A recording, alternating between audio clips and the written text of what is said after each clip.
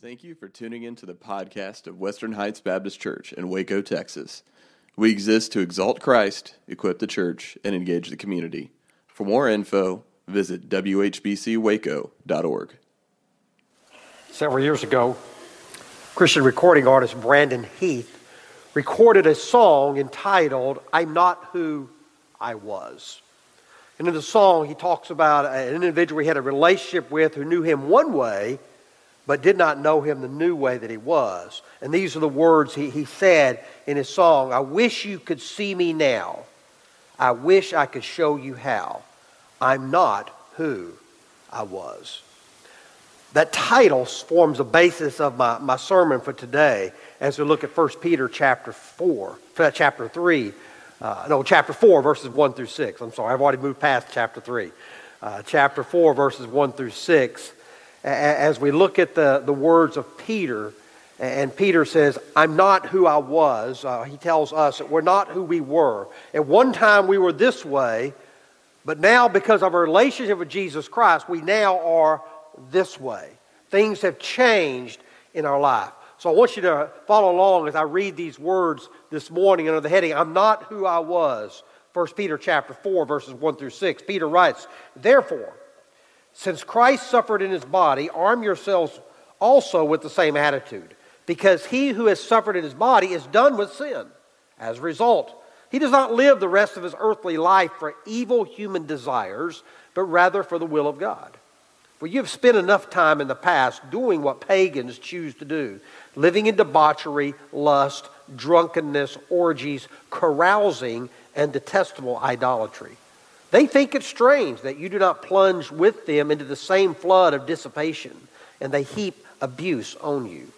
But they will have to give an account to him who is ready to judge the living and the dead. For this is the reason the gospel was preached, even to those who are now dead, so that they might be judged according to men in regard to the body, but live according to God in regard to the Spirit." First truth I want you to see in this passage is I'm not who I was in regard to sin. In verse 1, there's two great doctrines that are revealed in verse 1. The first one is the doctrine of substitution. Listen to the passage again. "Therefore, since Christ suffered in his body, arm yourselves also with the same attitude, because he who has suffered in his body is done with sin." He's saying that Jesus Christ was our substitute on the cross. This is what he said in chapter 3, verse 18, when Peter wrote, "For Christ died for sins once for all, the righteous for the unrighteous, to bring you to God." So Peter is saying once again, he said, because Jesus Christ is our substitute, we need to understand that, because that's the basis of our forgiveness of sins. That is the basis of our relationship to sin. We no longer have a relationship with sin because Jesus Christ was our substitute on the cross. Now notice what he says in the latter part of that verse. He says, done with sin, for he says, he who has suffered in his body is done with sin. Now as you look at that, it seems to imply that at one time Jesus Christ was in sin. But now that he's died, now that he's passed away, he no longer has he's not in sin. We know that can't be true, because we know that Jesus Christ was without sin. So what Peter is saying, he's not saying that Jesus ever sinned. He's not saying that Jesus went to the cross for his own sin. Jesus was not dying in sin. He was not dying with sin. He was not dying under sin. He was dying for our sins. So he became our substitute. He paid the price for our sins. So because of that, he no longer has any relationship to our sins. He dealt with the sin problem fully and completely on the cross, and he's done with it. And he'll never have anything to do with sin once again. He ceased to have a relationship with our sin. The only contact that Jesus ever had with sin was when he became our substitute on the cross. That's the only time he ever had it. So he no longer has any contact with any element of our sin because he's holy and he cannot do that. God's remedy for sin has always been death. Romans 6:23 says, "For the wages of sin is death." This is clear. It also says in Romans chapter 5, verse 12, Paul writes, and he says, because of the sin of Adam, death has come into the world. Why? Because all have sinned. Hear me on that. He doesn't say that because of Adam we're all sinners. He said Adam initiated the sin element, so now we're all guilty. Why? Because we all sinned. Not because Adam sinned, but because we sinned. We choose to sin. That's what we do. But the doctrine of substitution means that Jesus became our substitute. He paid the price that we could never pay upon the cross of Calvary when He paid for our sins. But there's another great doctrine revealed in this passage. We have the doctrine of substitution. Then we also have the doctrine of identification. Look at the middle part of the verse. He says, arm yourselves also with the same attitude. What is it? Therefore, since Christ suffered in His body, arm yourselves also with the same attitude. This word, arm yourselves, is a military term. It's talking about a soldier getting ready for battle. He would strap on his armor. He'd strap on his belt. He'd strap on his shoes. He'd strap on his helmet. He'd put on his sword. He would be ready to go to battle. Peter is saying that we are to arm ourselves with the same attitude as Jesus had in regard to sin. Jesus died to sin, therefore we too are to die to sin. We have identified with Him. Because we have identified with Christ, we too died to sins upon the cross of Calvary. As a result, we've been released from sin. We've been set free from the power of sin in our lives. It does not mean that we will not sin. How many of you found that out this morning? Yeah, oh man, I got out of bed. I was pretty good until I got out of bed. Then once I got out of bed, I realized I was prone to sin. I was just prone. So I found that out. It doesn't mean that, but every now and then you run across some individual who says, I don't sin. That I don't sin because I don't do it because I've been set free from that. That's heresy. That's not what Peter is saying in this passage. Peter is saying that Jesus became our substitute. Christ died for us. But our identification with Christ says that sin no longer has dominion over us because we have accepted what He's done. We identify with what He did. Therefore, we are free from the dominion of sin. We're not who we are in regard to sin. Basically, what Peter is saying is a summary of what Paul says in Romans chapter 6. Let me read a few verses from there. Paul said in Romans 6, verse 7, because anyone who has died has been set free from sin. Verse 11, he says this, in the same way, count yourselves dead to sin, but alive to God in Christ Jesus. Verse 14, for sin shall not be your master, because you are not under law, but under grace. Paul says sin shall not be your master. It doesn't mean you won't sin. It means that you can live without sin controlling your life. You are no longer dominated by sin. You can choose not to sin. That dominion, the power of sin has been broken. Your relationship with sin has been broken. Why? Because you now have a relationship with Jesus Christ who's given you power over sin. You are dead to sin. The problem is that most Christians are living their lives dominated by sin. Years ago, I went to visit, used to go and stay a few days with my Uncle Coley and my Aunt Doris. Now, his name was Cole Younger, okay? Not that Cole Younger, okay? I'm not that old, folks, okay? We call him Uncle Coley. Uncle Coley lived on a farm, and he had chickens and ducks and all these kind of animals that you have, and so we go out there and play and everything and goof off out there in the yard. And one day, Uncle Coley was going to kill a chicken for supper that night. Now, you know what I mean when he means kill a chicken. He goes out there and he picks that chicken up, cuts that head off, and I'd never seen anything like this in my life. I was a city boy. And then all of a sudden that chicken got there, it's running all over the place. And me, I said, that chicken's not dead. That chicken's not dead. I'd never seen anything like this in my entire life as a city boy. But then my uncle corrected my faulty theology. And he said, no, the chicken is dead. He just doesn't believe it.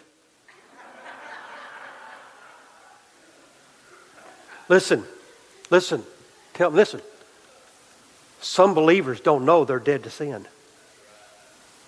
And so they live their life still controlled by the sin influence of life. But you don't know you're dead. You have died to your sins. Why? Because you identify with Jesus Christ. And He no longer has any relationship with sin. He has broken the power of canceled sin in your life. The power of sin has been broken, yet you are still living in your sin. You're living in your pride. You're living in your apathy. You're living in your envy. You're living in your jealousy. You're living in your anger. You're living in your resentment. You're living in your frustration. You're living in fear. You're living in all these things, and you have not been set free by the power of God over your sin. I've got good news for you.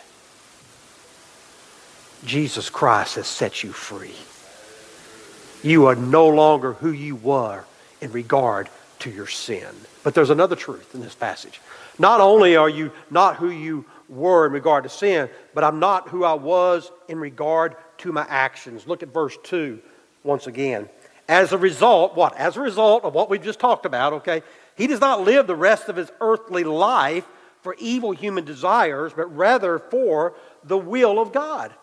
Here's what Peter's saying. We have a choice that we can make. It all comes down to choices. It all comes down to what do you decide to do. He gives a contrast of the lifestyles. It's a matter of choice. You're not who you were in regard to your actions. You can choose what? To live for your evil desires, or you can choose to live for the will of God. It's a choice that you make. Joshua said the same thing to the people of Israel. He said, choose this day. Choose this day whom you will serve. You want to serve the gods of your fathers or the Lord your God, that's your decision. But as for me and my house, we will serve the Lord. It's a matter of choice that you choose to do. You're either going to take God at His word or you're not going to believe God at His word. You're not who you were. Look at verse 3. He goes on and says, for you have spent enough time in the past doing what pagans choose to do. Living in debauchery, lust, drunkenness, orgies, carousing, and detestable ideology. He says that's what you were in your previous lifestyle. But you have a choice not to live that way. Some of you spend enough time satisfying your evil desires. Listen, too much time in sin is too much time. Any time you spend in sin is too much time. And you wasted your life. You're wasting it on things that do not matter instead of living your life for God. In verse 3, he begins to give a catalog of those evil desires. Now, that's not exhaustive. Peter wasn't here to write a lexicon of all the sins in the world that we commit. He just kind of narrowed it down to some that were prevalent in that day. But he gives this catalog of sins: debauchery, lust, drunkenness, orgies, carousing, and detestable behavior. He talks 6 statements that describe the lifestyle of these individuals. And Peter's saying we cannot choose to live in such a lifestyle even though at one time we chose to do so. That's the way we used to live. He said, but we can't choose to live that way anymore. We lived to satisfy the evil desires, but now we ought to choose a life that satisfies the will of God. Do you think that debauchery is the will of God? Do you think that lust is the will of God? Do you think that drunkenness is the will of God? Do you think that orgies, do you think that carousing, do you think that detestable idolatry is the will of God? If you were just honest with yourself, say, no way, Jose. No way. Those things don't please God. Peter said at one time we lived that way. But now we have deliberately chosen to live a different way. Now I know most of us probably didn't come out of that type of lifestyle. Most of us probably have not been redeemed from such things. But the fact of the matter is, you come out of some sin in your life. Some sin dominated your life. And the thing you've got to remember this, my friends, Jesus died for your sins. He became a substitute. So why do you want to go back to something that nailed him to the cross? Why do we want to go back to such a way? Paul said the same thing in 1 Corinthians chapter 6, verses 9 through 11, when he said these words. Do you not know that the wicked will not inherit the kingdom of God? Do not be deceived. Neither the sexually immoral, nor idolaters, nor adulterers, nor male prostitutes, nor homosexual offenders, nor thieves, nor the greedy, nor drunkards, nor slanderers, nor swindlers will inherit the kingdom of God. And that is what some of you were. That's what some of you were. But, and I love this, you were washed. You were sanctified. You were justified in the name of the Lord Jesus Christ and by the Spirit of our God. But look at that phrase. That is what some of you were. Past tense. Not present, not future tense. Peter and Paul is saying, as a believer, you have a brand new purpose. As a believer, you have a new set of rules. As a believer, you have new guidelines. You now do not choose to live to satisfy your sinful nature. Now you live for the will of God. You live to please God in all you do and all you say. And if you will do that, you will live the greatest life you've ever lived. May not be healthy, may not be wealthy, you may not be wise, but you will live the greatest life that you've ever lived when you live for the will of God and not for yourself, and not to satisfy your sinful natures. There's another truth. I'm not who I was in regard to sin. I'm not who I was in regard to my actions. I'm not who I was in regard to my friends. Look at verse 4. They, talk about these old people, they think it's strange. Not old people, he's talking about the older friends. I almost talked about us, didn't I? Those older people. As compared to the girls that sang up here. We're all old, right? No, that's not what I'm talking, okay? The old friends that you had, okay? They think it's strange that you do not plunge with them into the same flood of dissipation. And they heap abuse on you. He said at one time, you had these friends that you hung out with. At one time, you had these relationships that you indulged in. But now that you're decided to walk for Jesus, now that you're deciding to live for this, guess what? They think you're weird. They think you are strange. At one time, you participated in those things. That's what Paul's talking about. He said at one time, or Peter, at one time, you participated like this. This is the way you lived your life. But you don't live that way anymore. And so he says, they think it's strange. They don't understand what's going on with you. They think it's strange that you do this thing. And what's interesting about this passage is our former friends think we are strange. They think we're weird when we live for Jesus and don't live for the world. They don't think it's strange when you go out and get drunk and hug the porcelain god. They don't think that's strange. They don't think it's strange when you go out and do drugs. They don't think it's strange when you have sex outside of marriage. They don't think it's strange when you lie, when you cheat. They don't think it's strange when you do any type of sin. They don't think that's strange. What they find is strange is when you're faithful to your spouse. They think it's strange when you enjoy spending time with your family. They think it's strange when you go to church and you read your Bible. They think that's strange when you live for Jesus. They think it's strange that you no longer engage in former activities. That's what they think is strange. That you don't do those type of things. When I was growing up, my best friend in life was Ricky Worley. I mean, how can you not like a Worley? Ricky Worley. He was my uncle's boy, and his dad had passed away in a car wreck, so he spent a lot of time at my house. And we were about 9 months apart. We were best friends. I mean, we were best buds. We hung out together, everything. It was not unusual to find me spending 2 weeks at his house in the summer and him spending 2 weeks at the house in my summer. As we got older, he would come and live with us all through the summer, and he'd work with my dad. I'd work with my dad, he'd work with my dad, and then we hung out all the time. 24/7, we hung out, went to church together, went to movies together. We did everything together. We were best buds. As we got older and graduated from high school, he moved over to the area, and we still worked with my dad, both of us. He ran a crew, I ran a crew. We were best buddies, and this went on for a long time. We eventually both got married, and we were still, once a week, we'd get together as a family and do something. We'd play cards or some other game, and we'd drink a few beers every now and then. I know, can you believe that?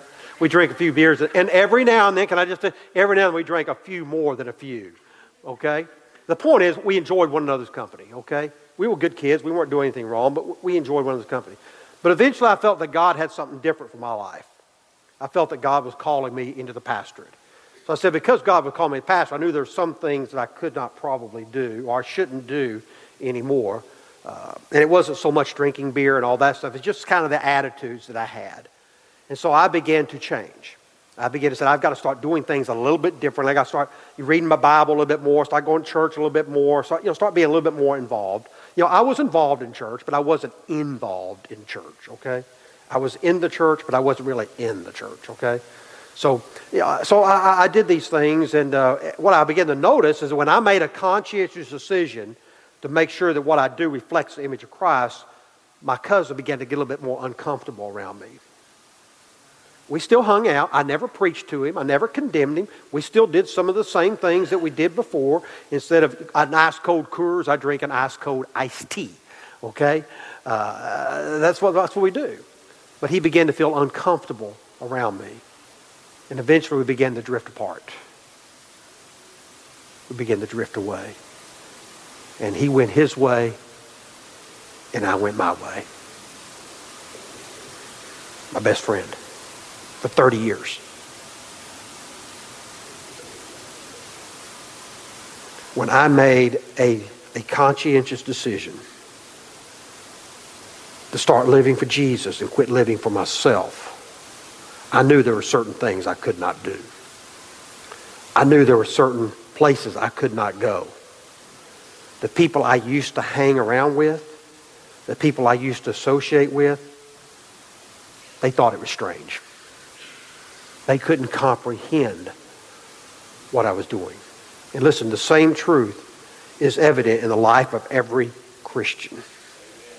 If you are a follower of Jesus, hear me on this. If you are a follower of Jesus, there are some things you can't continue to do. There are some places you can't continue to go. There are some people you just can't continue to associate with. Not that you're going to remove yourself from them, but they will remove themselves from you. Because you will make them uncomfortable. Now, I'm not saying that you can't have non-Christian friends. As a matter of fact, if you've been around me the last 4.5 years, I tell you, you better have some non-Christian friends that you're pouring your life into. And it may take 6 months, it may take 6 years, but someday we hope they walk this aisle and receive Jesus Christ as Lord and Savior of their life. But let me tell you how you bring your lost friends into the kingdom. You don't hang a Jesus Saves flag in your front yard. Okay, that's not going to do it. Don't get a T-shirt that says turn or burn. Don't get that, okay? Don't make some radical statement, on a T-shirt. Just live your life honestly, influenced by Jesus Christ. And when they see the difference in your life, it may be strange to them. They may make fun of you. They may mock you a little bit. But in the back of their mind, they said, I wish I had what he had. I wish I had the family that they had. I wish I had the work ethic that they had. I wish I had the spirit that they had. I wish I had the love that they have. And they're watching you. They're watching you. And they may someday come up to you, can you tell me why you behave the way you do? And that will give you the opportunity to tell them about Jesus. No condemning, No preaching to them. Said, just let me tell you about one that I know. And just tell them your story. Oh, but preacher, I don't know the 4 spiritual laws. Neither do I. I don't know the Roman road to evangelism. I don't know of EE. I don't know CWT. I said, do you know Jesus? Just tell them about Jesus. Tell them what your life was like before you came to Jesus, how you came to Jesus, and what your life is like today. Listen, folks, we talked about this on Sunday night. People are going to refute this scripture. They do not believe it's authoritative. They do not trust it. This is the society in which we live in. Get over it. It's not like it was in the 60s and the 70s and the 80s where this God's Word is truth. It is no longer accepted as a standard for truth. Understand that. We're dealing with a whole new society of people. They do not accept this truth. They may reject the gospel message, but what they cannot reject is a changed life. They cannot refute that. Say, well, obviously something happened in your life.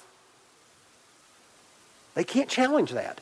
Why do you think 3 times in the book of Acts we have Paul's testimony? Paul's 3 times. Why? Because they can't challenge that. Obviously, Paul changed. What changed him? Maybe there's some truth in what he said. So we need to understand that. That's what will get their attention. We're not who we were in regard to sin. We're not who we were in regard to my actions. I'm not who I was in regard to my friends. Finally, and it leads, this last one leads right into the 4th point. I'm not who I was in regard to my testimony. Look at verses 5 through 6 one more time. But they will have to give account to him who is ready to judge the living and the dead.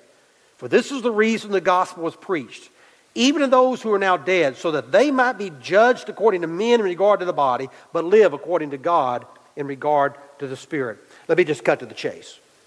Let me get straight to the point of what Peter is trying to say, and then make some applications for us, okay? Here's what Peter is saying. There's coming a time when everybody will be judged. Everybody. We will be judged by the works that we do here on earth, and we're going to be judged by God at the end of time. There's coming a time that we'll be judged. He says, we're going to be judged by men according to the way we lived our lives. That is a fact of nature. You're going to be judged by the way you lived your life according to men. They're going to look back at your life and say, how did you live your life? But then God says, but after that judgment by men, then there comes a judgment by God. And He's going to judge you based upon the way you lived for Him or you did not live for Him. That's what Peter's saying. There's something after death, and that is the judgment of God.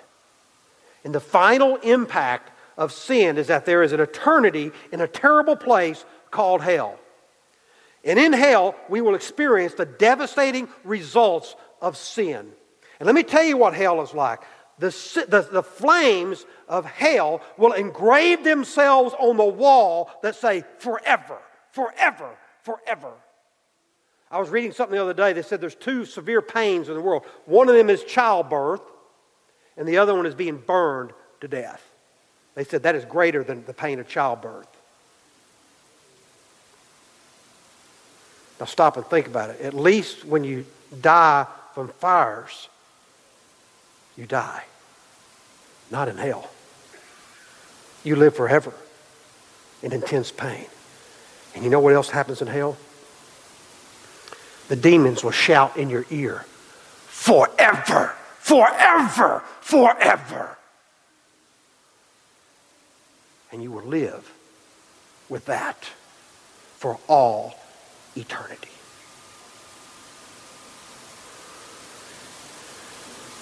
That is the devastating result of sin. And listen, God doesn't send you to hell. He allows you to go. You know why He does that? Can I just tell you? Because He loves you. And He says, if you didn't want to have any relationship with me on earth, why would I make you spend eternity in my presence? I'm just letting you do what you want to do. Because He loves us. And He cares. He's just giving you your will, your choice. There was a time when we did not care. We were immune from such teachings. But now, on this side of the cross, guess what? We're concerned. Can I tell you something? It's not enough to be concerned. We have got to be consumed with the fact that there are people outside these walls that are going to spend eternity in hell. We've got to be consumed by that. If that doesn't concern, if you're not consumed by the fact that there are people outside these walls and the schools that our kids go to, in Baylor University, in the places where people work, that those people are going to spend eternity without Christ in a place called hell, then I pray for you. I pray for you.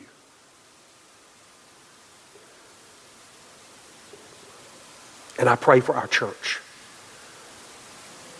That we have become so comfortable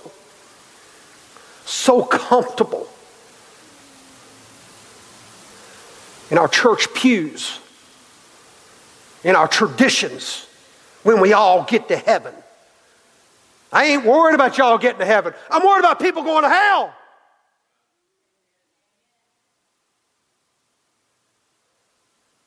We have forgot what it's like to be lost.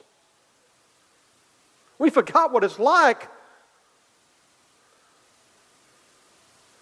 And so we don't care. Oh, we care. We say we care. But our actions reveal something different.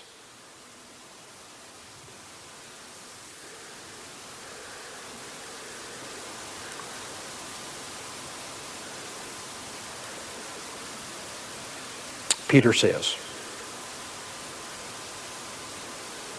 because there is a judgment. That's the reason the gospel is preached.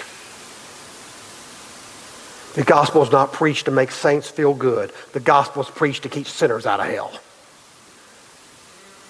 The church was not created to be a country club for a bunch of saints. It's created to be a hospital for the lost and the dying. And when we forget our mission, when we forget our purpose, we might as well be called home now, because we are no longer of any use in the kingdom of God. Peter says, for this reason, the gospel is preached. It's proclaimed. Why is that? So that people can have an opportunity to avoid the judgment to come. He says that's why it was preached in the past. That's why it's preached now. And guess what? That's why it will be preached until the day that Jesus comes. Because once Jesus comes, guess what? There's no other opportunity. That's it. That's it.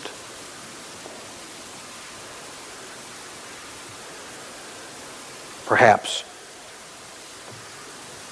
there's someone here today that you do not know Jesus Christ as Lord and Savior of your life. I don't proclaim these words to condemn you. I proclaim these words because I love you. And I want to spend eternity with you, praising and worshiping God around the throne. And for you, maybe the first thing you need to do is recognize your own sin. And recognize that Jesus Christ paid the price for your sin. And if you accept Him as the payment for your sin, and you accept Him as your Lord and your Savior, it says that all your sins, listen to me, all your sins were nailed to the cross that day. And He will not hold them against you because He's paid the price for your sins. But because He's paid the price for your sins, now you choose to live for Him. You're saved by grace through faith in Jesus Christ and not of works, lest any one of us boast. But it also says we are God's workmanship, created in Christ Jesus to do good works, to glorify Him. For some of you, you need to receive Jesus as Lord and Savior of your life. You're religious. You're religious. Nicodemus was religious. He was a righteous and devout man. But he still came, and Jesus said, Nicodemus, you must be born again. You must experience new life. For some of you, you can do that this morning. Whatever decision God leads you to make, we're going to invite you to come. I'll be here at the front. Marcy's going to make it. No, Marcy's had to leave. I'm sorry. I'll be here at the front. I think I can handle it. If maybe there's somebody here you need to pray, you need to receive Jesus, Lord, and Savior your life, I'll be here to talk with you. Whatever decision you make, we're going to invite you to come. Would you stand to your feet? Kip's going to come and lead us in a closing song. Father, we come before you this morning. Thank you for this day. Thank you for this time that we have together. We thank you, Father, for the words of Peter. Lord, we thank you that we too can say in one voice, we're not who we were. God, we have been changed. We've been changed by the power of God. Father, we've been transformed by the living presence of the Holy Spirit that continues to move us in the direction that we need to go. Oh God. Oh God, touch our hearts for the things that touch yours. Break our hearts, God, for the things that break yours. That, Lord, there are people outside these walls that have never heard the voice of Jesus. Or, Father, they've never had an opportunity to respond to the voice of Jesus. And, Father, they will spend a Christless eternity. Father, perhaps there's someone here today that does not know Jesus. I pray, Father, that you touch their heart. And bring them, Father, into a love relationship with you through faith in Jesus Christ. And Father, you will impart your grace upon them. And say, my child, your sins are forgiven in Christ. Now go and sin no more. Do not live under the power of sin anymore in your life. We give you this time. Speak to our hearts. For it's in Jesus' name I pray. Amen.